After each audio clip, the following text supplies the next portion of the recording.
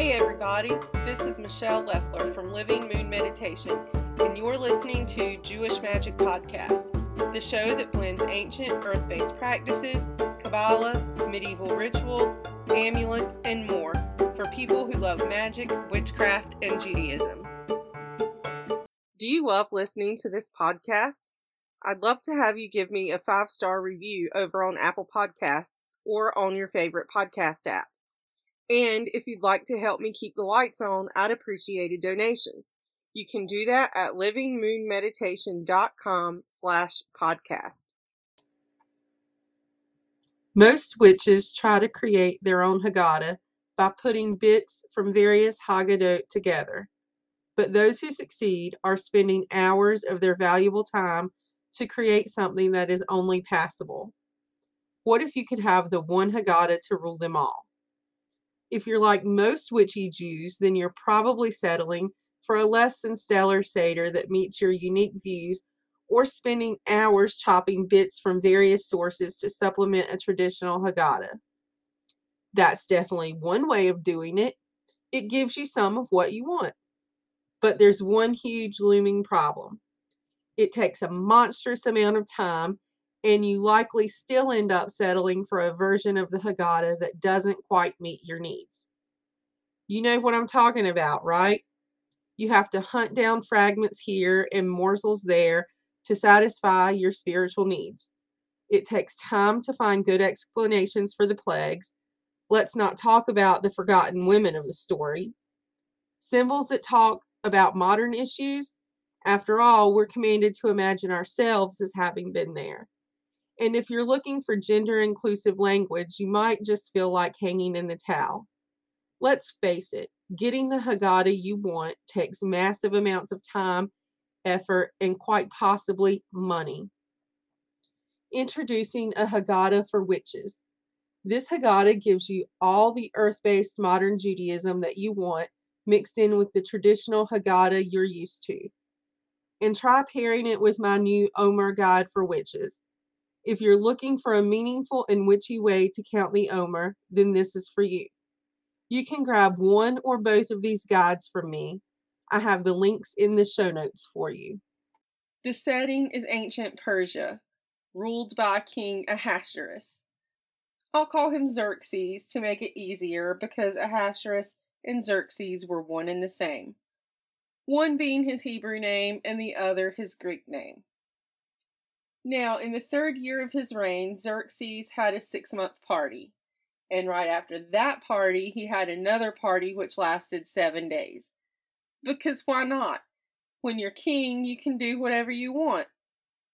During the second party, when everyone was drunk, he demanded that Queen Vashti come out wearing her crown. Well, the thing is, he wanted to have her come out and wear only her crown. Literally. She refused.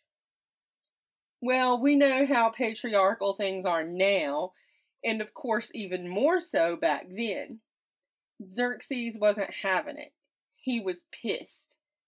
In an attempt to thwart other Persian wives from refusing their husbands, Xerxes had Vashti banished. Some say he even went so far as to have that bitch killed. And then he went to do what any man of the time would do, rape and pillage Greece. And let's just say Xerxes was pretty damn good at that. Well, a few years later, when the raping and pillaging were over for the time being, Xerxes was all, poor me, he wanted a wife. Never mind the dude had a harem the size of I don't know what, but being king, he felt like he was entitled to even more. I mean, why not, right? He is king. So he then declared that there would be a type of beauty pageant to replace Vashti.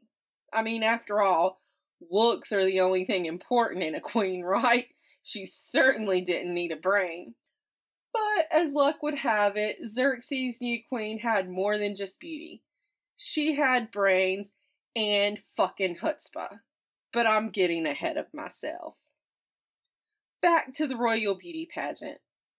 All the eligible virgins in the kingdom were either sent or kidnapped and brought to the palace, where they endured 6 months of preparation.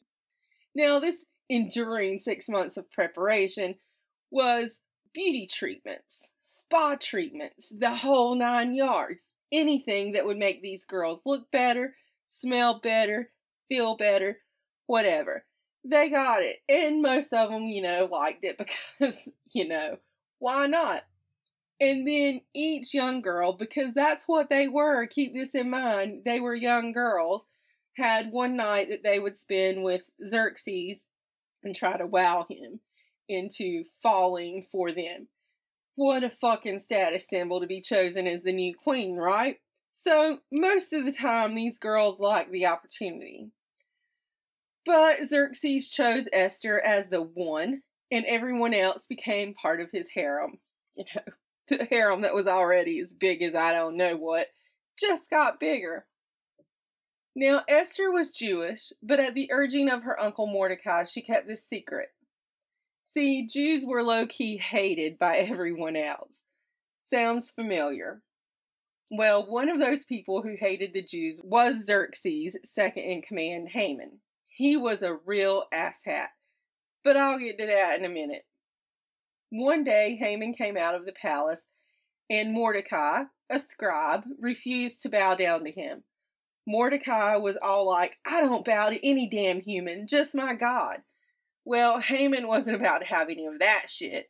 He decided he wanted to hurt old Morty and all those weasel Jews with him. So Haman talked Xerxes into giving him his signet ring. This meant that Haman had the right to make laws and seal them with the king's ring, at which point they couldn't be undone. Well, what did Haman do when he had the one ring to rule them all? He gathered all the scribes and told them that in 1 year, everyone in the kingdom would rise up and murder the Jews. But wait, Morty was a scribe, remember? So he was right there writing everything down that Haman said.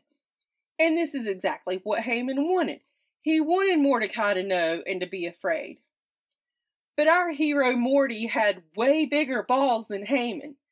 While all the other scribes were busy sending the message here and yon, Mordecai secretly went to Queen Esther and told her that it was finally time to tell her husband that she's a Jew. But Esther was like, he'll kill me! He'll kill me! And Morty was like, buck up, Buttercup. If you don't tell him, you'll die with the rest of us. Well, even the queen couldn't just approach the king unless he summoned her, so Esther had a reason to be afraid. Morty told her that she needed to be the damn badass bitch queen he knew she could be. And Esther responded that she was all badass feminist and her balls were bigger than even his. So big, in fact, that they were on her chest because they wouldn't fit between her legs. All right, she said, I'll go. And if I die, then I die. And that's exactly what happened. Not really. Esther did go to Xerxes. He didn't kill her. He was so shocked that he welcomed her and told her to ask whatever she wanted, that he would give it to her, even up to half the kingdom. But she invited him to a banquet, 3 actually, before revealing that she was a Jew and that Haman wanted to kill them all. Xerxes was livid. But wait, there's more, and it's not a Ginsu knife with your order. In between all this, Haman had built a gallows to hang Mordecai because he really, really hated him. Xerxes was so mad that he had Haman killed on those exact gallows that he had built. Then Xerxes promoted good old Morty to second in command and gave him the one ring. Well, even with that, Morty couldn't undo Haman's law, but he could make another one.